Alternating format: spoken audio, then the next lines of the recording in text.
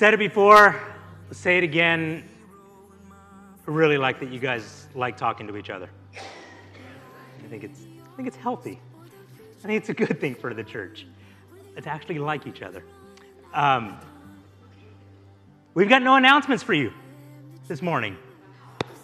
Yeah, I mean, I guess one, the youth are going to head out to their class together, so let's extend our love to the youth as they make their way out. Elizabeth and Mike will be leading the youth. Shout out to Elizabeth for leading the youth and Mike Telfer for leading the youth.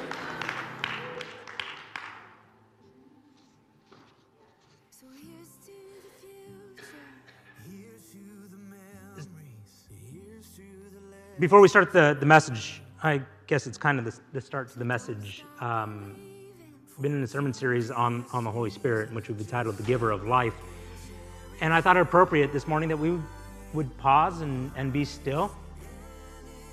You know, somewhere in the range of a minute, just being silent before the Lord and saying, Father, is there anything that you want to say to us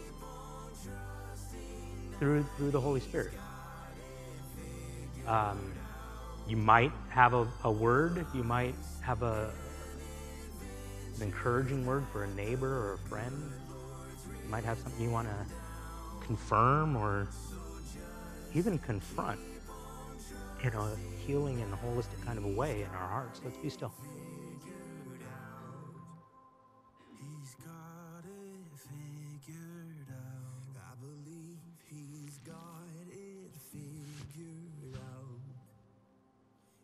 got it figured out.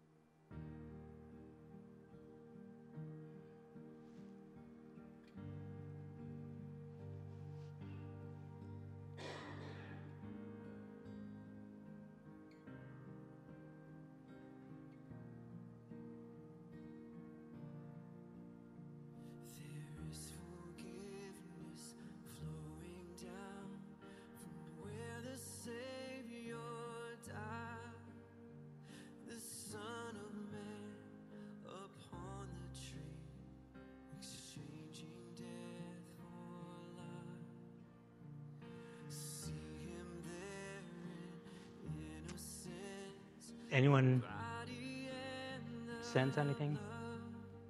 Maybe something that the Lord, you'd be willing to maybe let us into your own little secret place? Anything that the Lord might have said to you?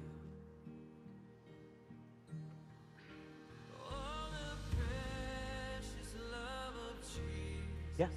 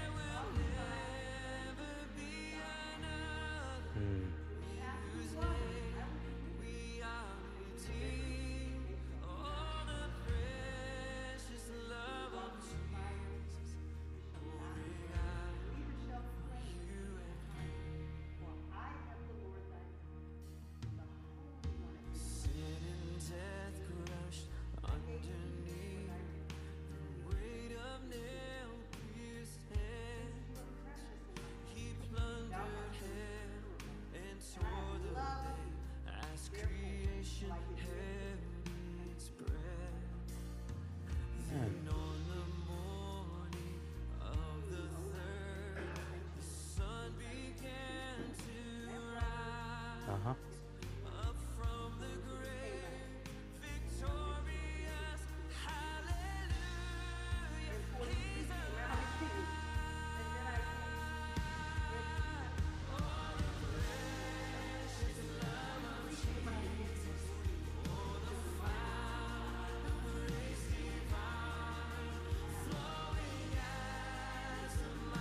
Amen. Thank you.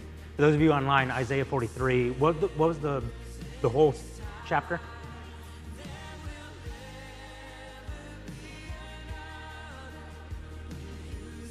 Isaiah 43, 1 through 5, and you could spend some time on that as well, for those, again, those who are watching online. Amen. All right. Well, as we launch into the message this morning, there's this question that Amos Young presents in his book, Who is the Holy Spirit? And he asked this question that just leaped off the page for me, and it was this. It says, how is it that these early disciples were able to break free from the class-divided and hierarchical, ordered imperial structure and live with one another as equals? And for me, it was a great question because everything around the culture of the church in the first century as the church is being launched is steeped in hierarchy, it's steeped in division, it's steeped in structure, it's steeped in classes, is the way that Rome exists around them. Yet, it's some way, somehow, the church is able to be this counter-narrative in the world around them. And they are known for this radical welcome amongst them. That the church really was. As you look at historical archives, what you observe about the church is that they truly were a multi-generational and multicultural movement amongst a world where that just did not happen. In his question, Young is pointing out that it would have been incredibly difficult to live this out. Because there would have been all of the forces of the culture around you pushing you back into places of normalcy, to be back in alignment with the way that the culture functions. Right? If you can imagine it this way, that someone might observe, hey, Dominic, I noticed that you were sitting at the same table with your slave, Vince. And them responding, right? There's no way that they would respond in a way that would say, that's great. Keep on doing that. Because there's no way that will rip apart the fabric of our society.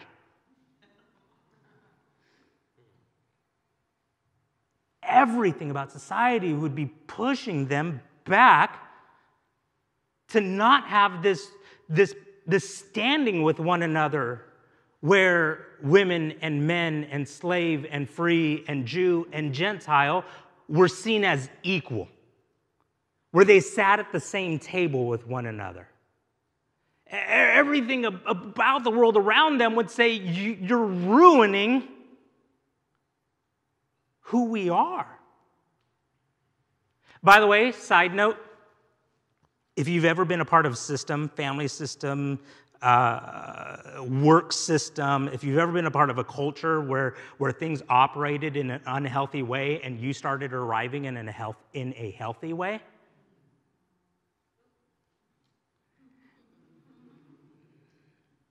sabotage, confrontation, tension. And it's the same for the church. They're operating in a new way. They're relating with one another in a new way. And it's extremely likely that Rome would see this as a confrontation to who they are. Read through the book of Acts, and you will see riots take place. Why? Because the economic and the social structures were being challenged just by the way that the church was arriving in a healthy posture.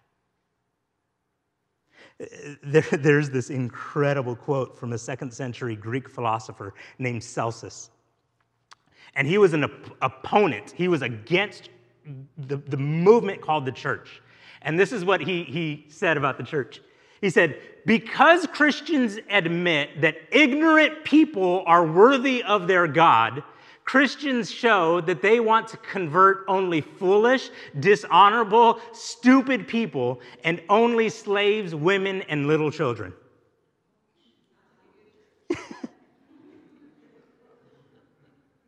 Celsus is observing the church, and what he's observing about the church is these followers of the way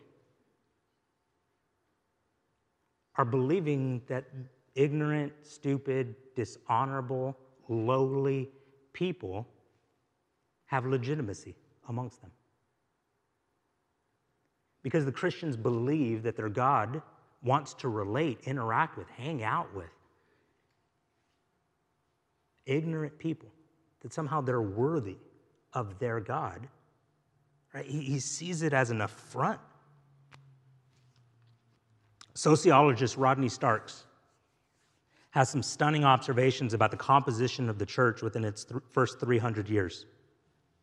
And it's stunning observations about the church, especially in light of what the surrounding culture looks like. It may be difficult to see, but I'll read off some of the things that he's observing and looking at different sociologists and historians as they're observing what the church looks like and what Rome looks like during the time that the church is starting. One of the observations is men greatly outnumbered women in the Greco-Roman world. J.C. Russell estimated that there were 131 males per 100 females in the city of Rome, and 140 males per 100 females in Italy. And this is likely, as they're observing, is likely because of some kind of tampering that was taking place with human life. And as you go further, you find, right, that exposure of unwanted female infants and deformed male infants were legally, morally accepted and widely practiced by all social classes in the Greco-Roman world. I'm sorry, I missed a line there, but it was infanticide that was taking place. That females, baby girls, were being killed or being aborted because what was wanted was men. There's this little letter that was written while a man was off, we believe at war, and he writes to his wife and he says, know that while I'm in Alexandria, do not worry if everyone else comes back and I remain in Alexandria. I ask and beg you to take good care of our baby son, and as soon as I receive payment, I will send it to you. If you are delivered of a child before I come home, if it is a boy, keep it. If it is a girl, discard it. You have sent me word, don't forget me. How can I forget you? I beg you not to worry. Another observation. Amidst contemporary denunciations of Christianity as patriarchal and sexist today, it is easily forgotten that the early church was so especially attractive to women. It's such the case that in 370 AD, the Emperor Valentinian issued a written order to Pope Damasus I, requiring Christian missionaries to cease calling at the homes of pagan women. Because although some classical writers claimed that women were easy prey for any foreign superstition, most recognized that Christianity was unusually appealing because within the Christian subculture, women enjoyed far higher status than did women in the Greco-Roman world at large. And we can observe this in the book of Romans. Here's another highlight for you, because in his epistle to the Romans, Paul sent personal greetings to 15 women and 18 men. If, as seems likely, there were proportionally more men than women among those Christians of sufficient prominence to merit Paul's special attention, then the congregation in Rome must already have been predominantly female.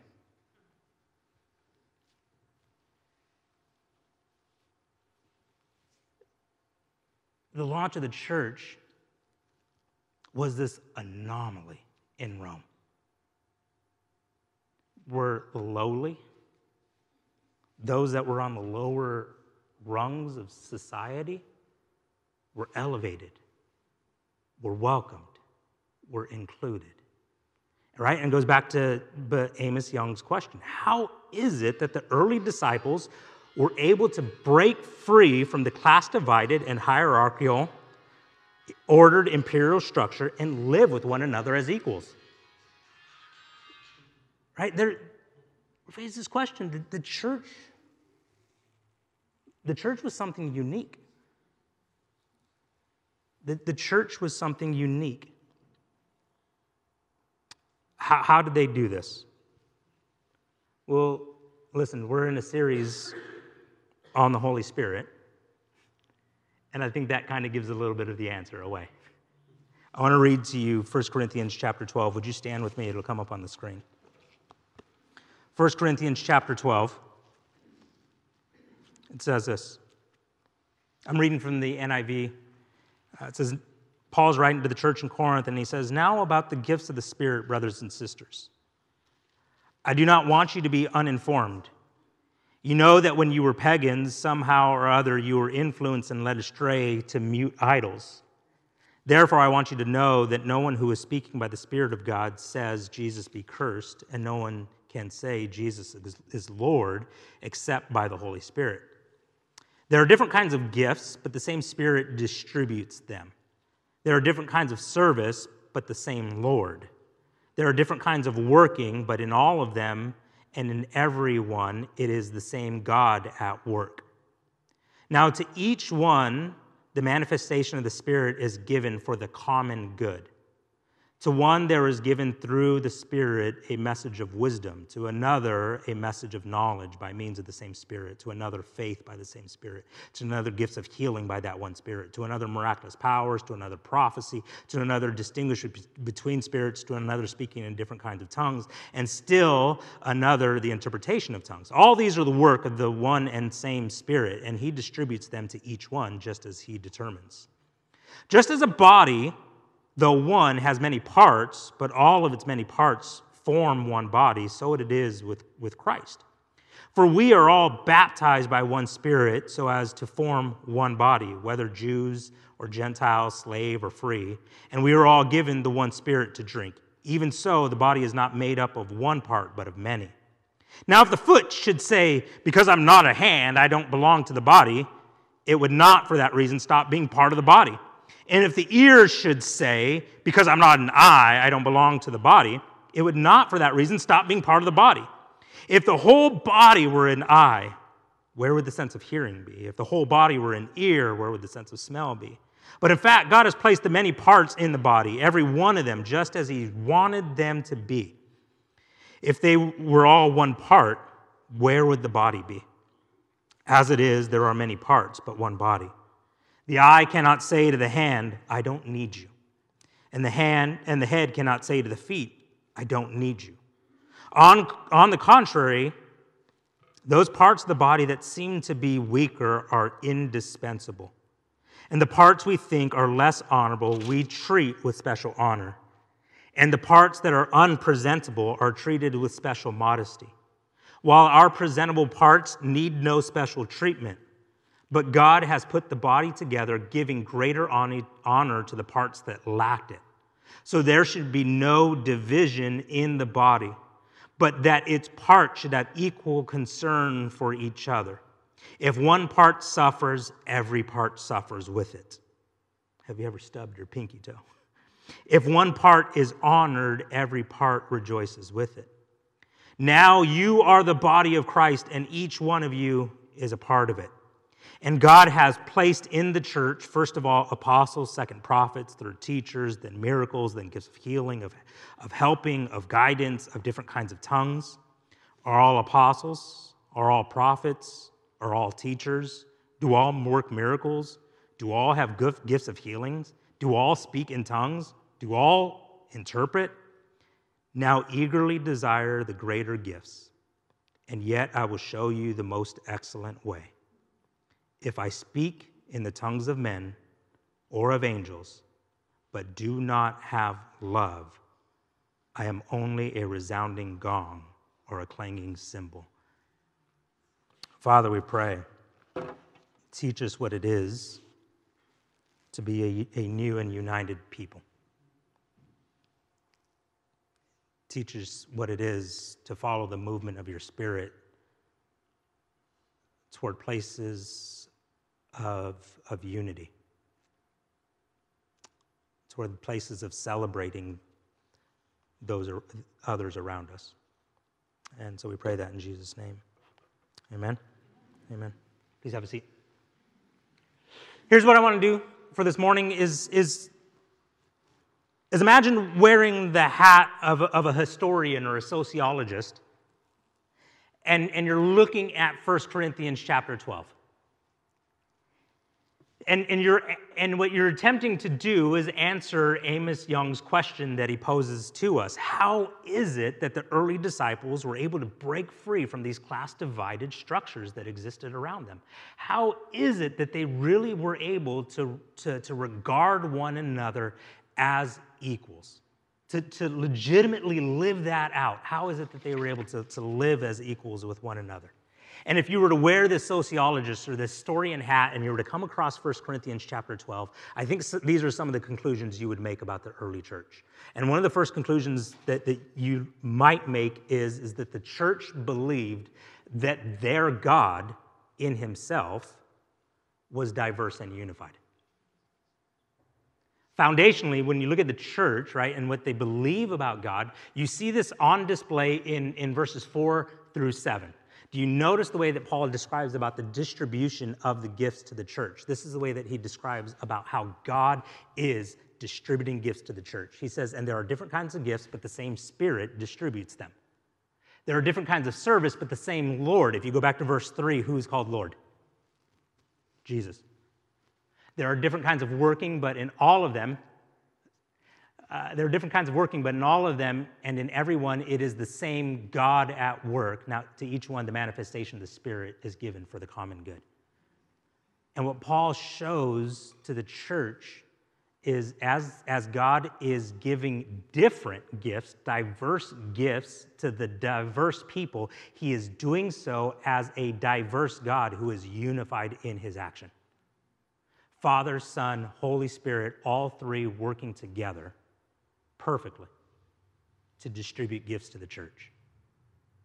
And so from the get-go, what Paul is doing is he's talking about spiritual gifts being given to the church. He is highlighting for them, do you see our triune God perfectly unified and working together, but in different ways?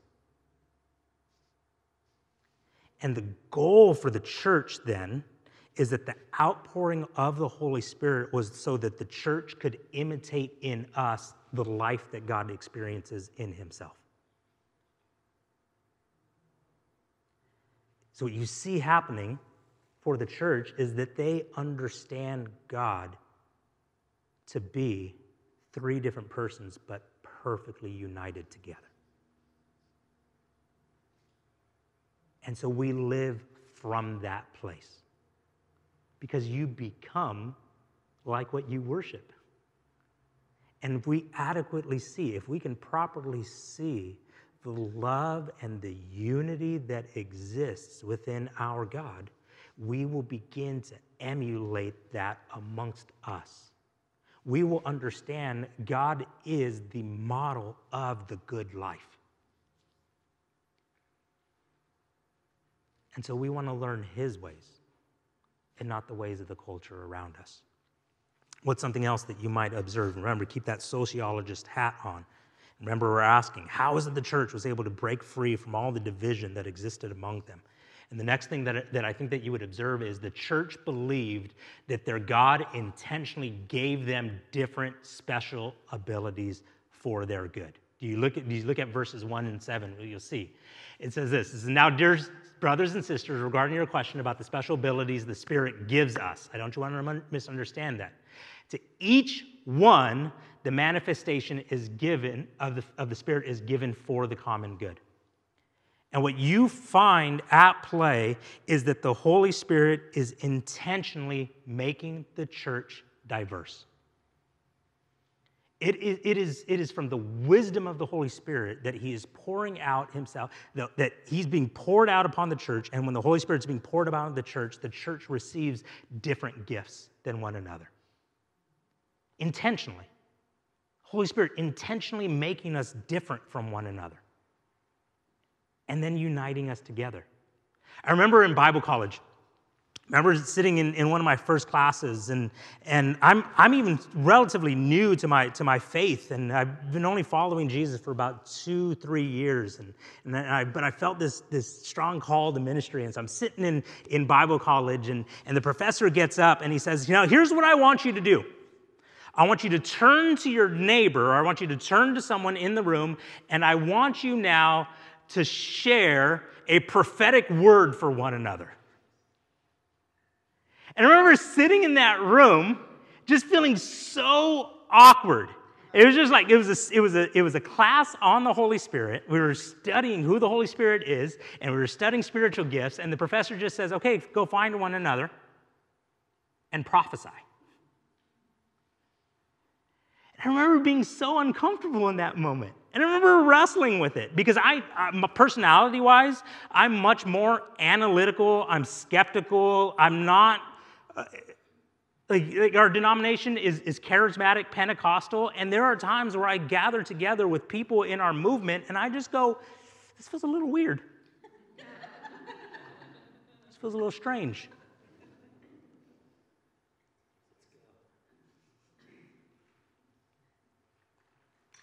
And I remember just sitting in that space, just like, and my gears were turning, and what I was thinking was, are we allowed to do this? Like, do I just get it? Like, Larissa has a sister when she was a child. She would intentionally just hold her breath until she would hoping that she would just get what she wanted. Like, she would tell her mom, like, this is what I want, and then she would just hold her breath. And her mom took her to the doctors and was like, she just keeps holding her breath. And the doctor said, let her pass out. She'll start breathing. And sometimes in those moments, the reason I say that is that it kind of feels like that's what we were doing to God. It kind of just felt like we were just like, I'm going to hold my breath until you give me a prophetic word, right? I was like, are we allowed? Are we allowed to do this? This doesn't feel right. But as I'm a part of this movement called Foursquare that believes in the empowering of the Holy Spirit and the gifting of the Holy Spirit to the body of Christ, there are times where I'm in those spaces, and though I wrestle with, I don't know if we're like, maybe what I would say if I were the professor was, turn to one another and the Holy Spirit might give you a word for one another. That's how I would personally phrase it. But if I wasn't in this room, I would likely miss the move of the Holy Spirit because I'd be caught up too much in the analytical side of life. And I find myself sitting in those spaces a lot of the times and saying, I'm grateful. And I celebrate the way that others lean into the outpouring of the Holy Spirit in ways that may get a little bit too much to the fringe for me, but it causes a level of awareness for me. And the church, what the church, or what the Holy Spirit's doing amongst this church is saying, I'm making you different. And there are times it's going to make you uncomfortable. There are going to be times where you're going to find that people are going to start expressing their faith and their following of me in ways that you personally don't jive with. And when you look at this, look at what he says all the way down in verse 27, if you could bring that up on there. He says, Paul writes to the church, he says, now you're the body of the Christ, and each one of you is a part of it, and God has placed in the church, first of all, prophets, second prophets, third teachers, then miracles, gifts of healing, of helping, of guidance, and of different kinds of tongues. We won't get into definitions this week. We'll get more into the definitions of spiritual gifts. What are they? How do they work? Who does what? And how do they hold it? And do they not? Like, if I'm a prophet, am I always a prophet? If I heal, do I always heal? Do I sometimes heal? We're not going to do any of that today. But what I want to show is this. is the Holy Spirit is being poured out upon the church. And if the Holy Spirit falls on you in a certain and unique way, you're going to personally connect with that. And you're going to value that. And it's going to be a really big thing for you. And what will end up happening, right? If the Holy Spirit falls upon you in a way where you act as a teacher, you're gonna hope and believe for the church that the church might operate in a way that connects with you personally. And so what you're going to highlight is the church should be a church that teaches the Word of God. And because you're going to have this value about you because the Holy Spirit has fallen upon you in a way where that becomes something that's intimate with you in your relationship with God. If the Holy Spirit's fallen upon you in a way in which you act as an apostle, you act in this apostolic way, then you're going to believe and hope that the church acts in an apostolic way, that goes out into the world and starting new movements and starting new churches. You want to see that take place. Why? Because the Holy Spirit has fallen upon you in that way. But here's what has happened for the Big C church. Is that the Holy Spirit has fallen upon us a certain way, and we value that way, but then we start saying that that is the primary way that the church should act. And we start dividing from one another rather than uniting with each other because we have uniquely connected with the Holy Spirit in a certain way. And though the Spirit of God has fallen upon us, intentionally making us diverse, and we say yes and amen, yes, the Holy Spirit makes us diverse, but the moment that we're diverse from one another, we put up walls and we run away from each other.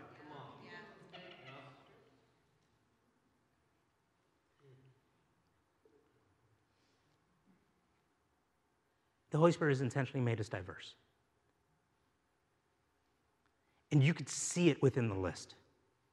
You can see in this list how the church has divided from one another. The church should be all about salvation. The church should be all about social justice and helping people. The church should be all about focusing on the Holy Spirit. The church should be all about church planting. The church should be all about holiness. The church should be all about teaching the truth of Scripture. That's what the church should be about. And we start planting these flags in the way that says, this is my expectation of the church, and the moment that the church doesn't meet that expectation as teaching your primary gifting as their primary expression, then we end up rejecting the church.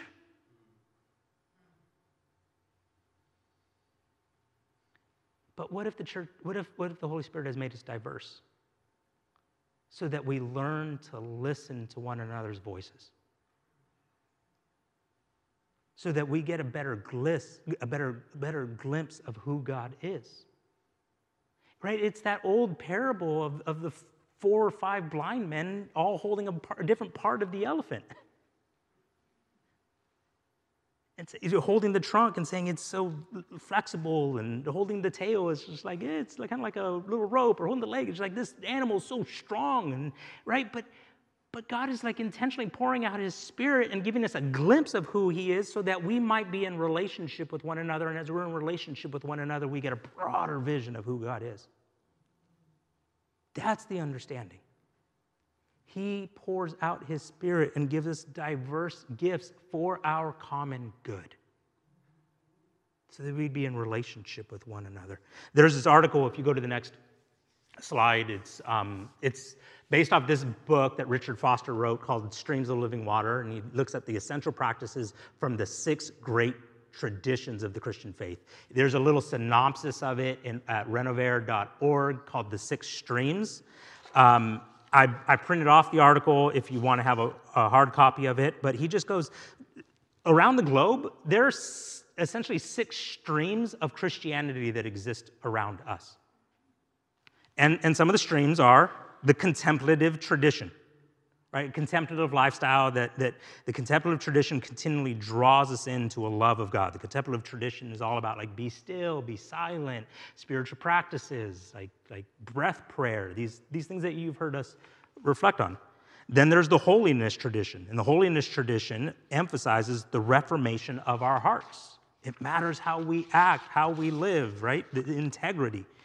There's the spirit-empowered tradition. The charismatic tradition focuses on the power of God's Spirit moving in and through us. There's the social justice tradition. The social justice tradition expresses the theme of justice, compassion, and peace happening in the world around us. There's the evangelical tradition, which encompasses, it's focused on the good news. Let's get the gospel out to the world. Let's have humanity here, that they can have a relationship with God, and he redeems and he restores. And then there's the incarnational tradition that focuses on the relationship between the invisible spirit and the physical reality, helping us to see God's divine presence in the material world.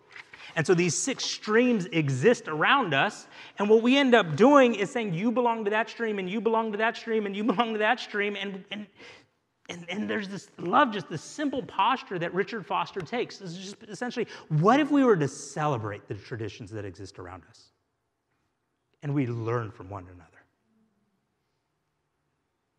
What if we celebrated the different streams that exist around us? And say, and not do things like, you're not following the gospel. What if we learned from each other? And here's the thing. What if we were stretched in our relationship with Jesus because we started leaning into some spiritual practices that we normally wouldn't engage with? Even though they make us uncomfortable, we might give it a shot, because brothers and sisters in Christ have told us, hey, I have found this helpful in my life.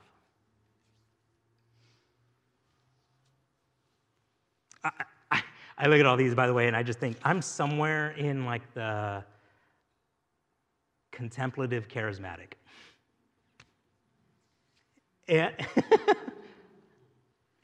But it's the space of saying, man, but I love seeing the way that the church is living out her faith in Jesus and learning from the body of Christ around us.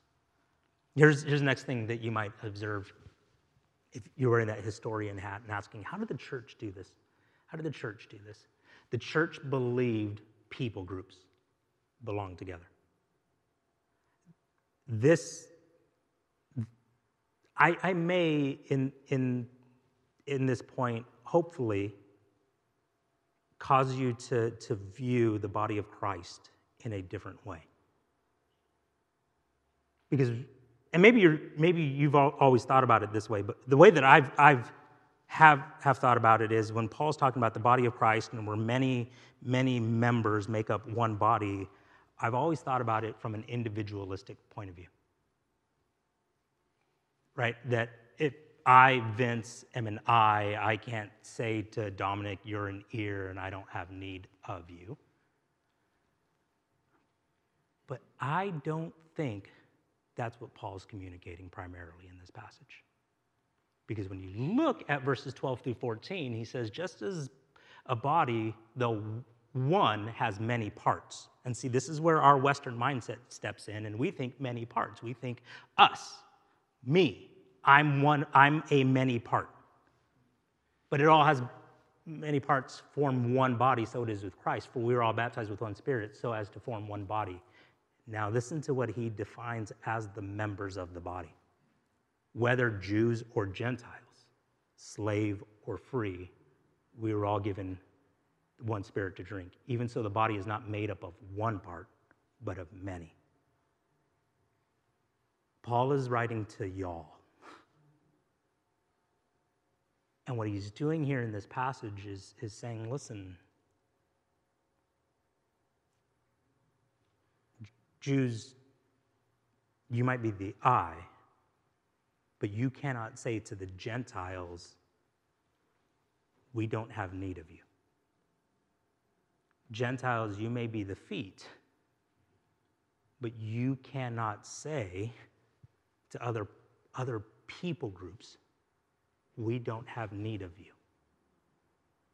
You are not to go form, here's the slave church, here's the free church, here's the Jewish church, and here's the Gentile church.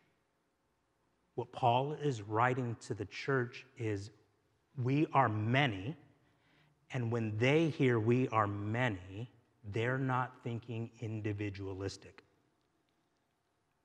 They are thinking, I belong to a family, I belong to a people, I belong to a culture. That is who I am, is who we are. And we cannot divide the body of Christ up.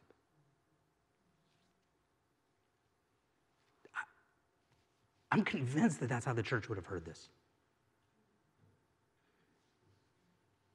Don't go form your separate churches. You actually need one another. You need to be gathered with each other.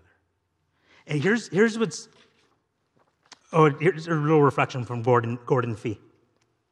In his book, Paul, the Spirit, and the People of God, he says, homogeneous churches lie totally outside of Paul's frame of reference. After all, such churches cannot maintain the unity of the Spirit that either Ephesians 2 and 4 or 1 Corinthians 12 calls for. Essentially, if you're all one type of people, unity is impossible because you're not diverse. Paul's writing to a diverse people, and he's saying, be one. Be united together.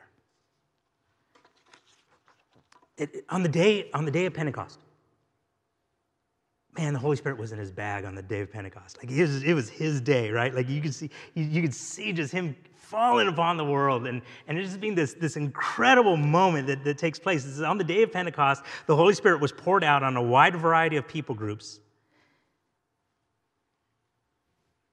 And then go to the next slide. This is what happens. This is what happens. The Holy Spirit falls upon the body of believers. And when the Holy Spirit falls upon the body of believers, the surrounding culture looks at what's taking place, and here's what they conclude. It says, here we are, Parthians, Medes, Elamites, people from Mesopotamia, Judea, Cappadocia, Pontus, the province of Asia, Phrygia, Pamphylia, Egypt, the areas of Libya around Cyrene, visitors from Rome, both Jews and converts to Judaism, Cretans and Arabs. 17. It's a list of 17 different people groups or cultures. And we all hear these people speaking in our own languages about the wonderful things God has done. One of the defining moments on the day of Pentecost, 17 people groups, all together hearing about the wonderful things about God. Day of Pentecost, the Holy Spirit falls upon the church, and immediately what you find is from day one, they're a diverse church. And can you imagine, he's our pastor and director of operations in the back, can you imagine the administrative nightmare if day one of the launch of a church, there were 17 different languages that were being spoken? What does the website look like? What does children's ministry look like? A potluck would be incredible. It'd be amazing. Launch of the church immediately. The Holy Spirit falls upon the church. This is how I'm going to birth the church. It's going to be diverse. Do you know how much the New Testament, if you were to read the New Testament, the letters particularly to the church, the epistles of the New Testament, do you know how much of it is written just simply telling the church, you guys need to learn how to get along with one another?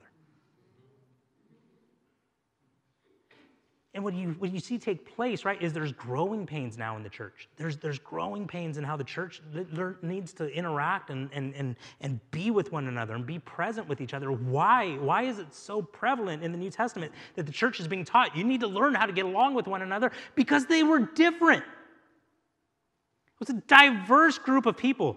And there's this moment in Acts chapter 6, right, where prejudice seeps into the way that the church is interacting with one another. And so suddenly now the Greek-speaking widows are being overlooked in the distribution of the foods, and the Hebrew-speaking widows are being given more food. And so the church, in its wisdom, sees a problem of disunity, and do you know what their solution is?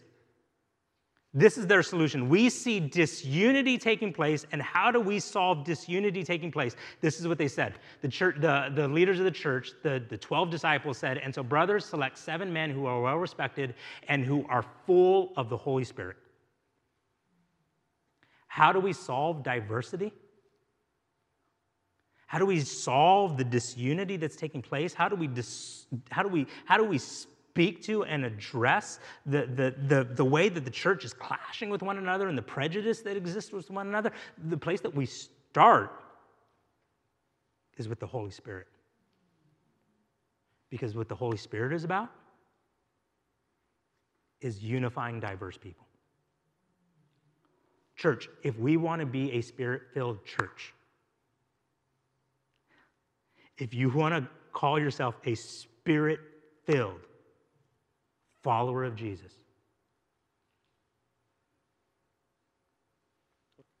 you have got to love unity.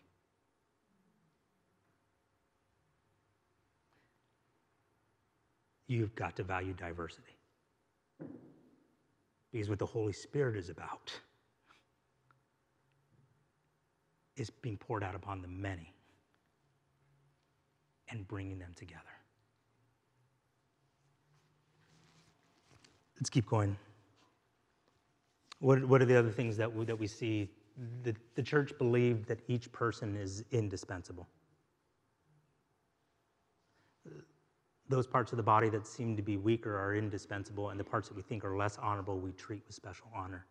You saw it from the sociologists and the historian articles. The church actually lived this out. The church had a reputation from the eyes of the surrounding world around them. Man, the church is filled with dishonorable people. The church is filled with little children. The church is filled with women. The church is, the church really did believe that each person had value and worth. And while something like infanticide was prominent in the Greco-Roman world, what the church did was something completely different. They valued every single life. Every single life had worth. Every single life. Every single life was believed to be a contributor and someone of worth and value amongst the body. And because of that, the church was bursting at the seams, specifically with people that society disregarded. If we want to see church growth, I would suggest it starts with radical welcome. I would suggest that it starts with looking to people that we normally would look past. If we want to see robust and dynamic community again amongst us, I would suggest to us multicultural, multi-generational relationships. Because I think that's where we'll observe the movement of the Holy Spirit. I think that's where we'll see a robust outpouring of the Spirit of God. So how? Practically, how? How can a diverse people come together and regard one another as equals? Love never gives up.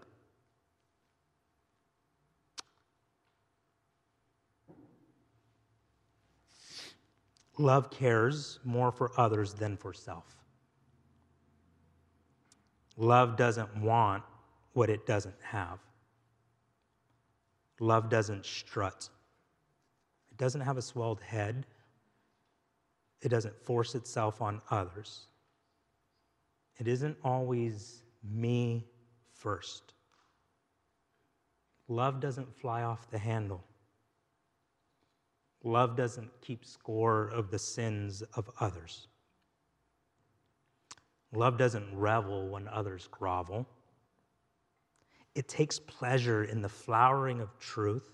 Love puts up with anything.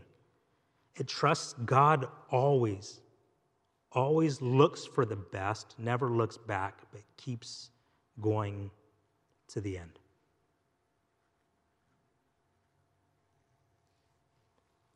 And Paul, in his genius, intentionally ties out, this is what it looks like for the Spirit of God to fall upon the church, and he follows it up with, we've got to love. Because if love is fractured, then us seeing the pouring out of God's Spirit, that'll be broken. For Paul, there are two sides of the same coin. We've got to learn what it is to be patient with one another, to be kind, to make space for each other's faults. We've got to learn what it is to celebrate when someone else gets a promotion and we don't. We've got to learn what it is to make space for other people's opinions and the way that they're seeing things. Like, we've got to be a people that value others. We've got to be a people that love turning to people that don't look like us or don't live like us. We've got to be a people that just like genuinely love others. We've got to love. We've got to love. I mean, Jesus, when he talked to the church, is like, man, if you hold on to unforgiveness, the way that impacts your relationship with the Lord, with my Father, I mean, we've got to learn what it is to be in relationship with each other. Got to learn what it is to be united together. Here's the truth. These 6 different streams of Christianity, us differently spirit-empowered people with different people groups, this is the list that is essential. What should the church be about? Should the church be about being spirit-filled? Should the church be about like a charismatic movement? Should the church be about contemplative spirituality? Should the church be about holiness movement? Should the church, you know what the church needs to be about? This. This is primary. This is primary. This is who we're called to be. This is what being spirit-filled looks like. Let's pray.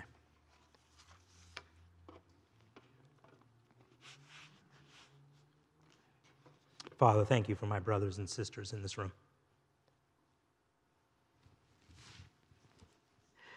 Lord, thank you for the gift that it is of being called a new people.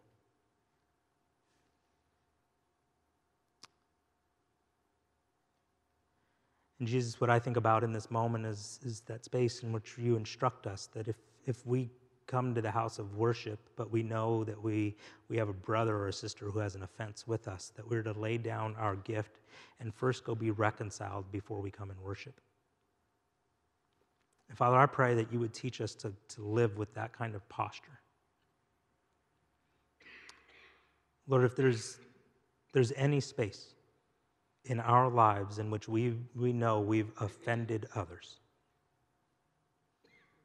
Lord, if there's any places of fracture in our life relationally,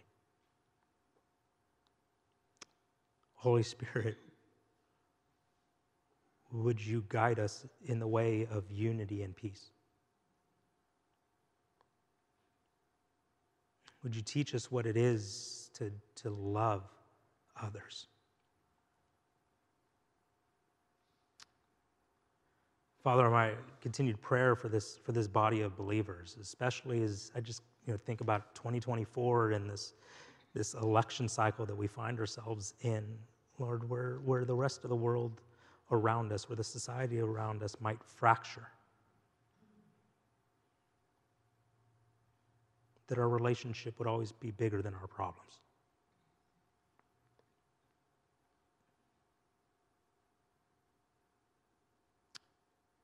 Teach us to love. Teach us to love, Lord, like you do.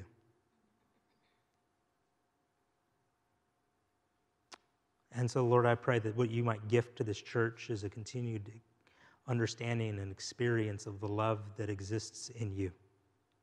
Would this community know the delight that you have for them? Would this church know your joy? Would this church know the way that your face lights up when you see us? Would the church know the way that you are for us and you are with us? Would we this week be enveloped in your presence in a way that just causes our face to light up, to be filled with joy, that our bodies, whatever weight we might be carrying, that it would be lightened because we know that our God loves us. As we have deeper and more dynamic experiences of your love, that it would radically change who we are. We would become like you. So Lord, first and foremost, show us how much you love us. Show us how much you are for us. Show us how much you delight in us and how much you long to be with us. And as we continue to get a taste of that, as we continue to understand how much you love us, then we would learn what it is to express that to the people around us. And so we pray that in Jesus' name. Amen.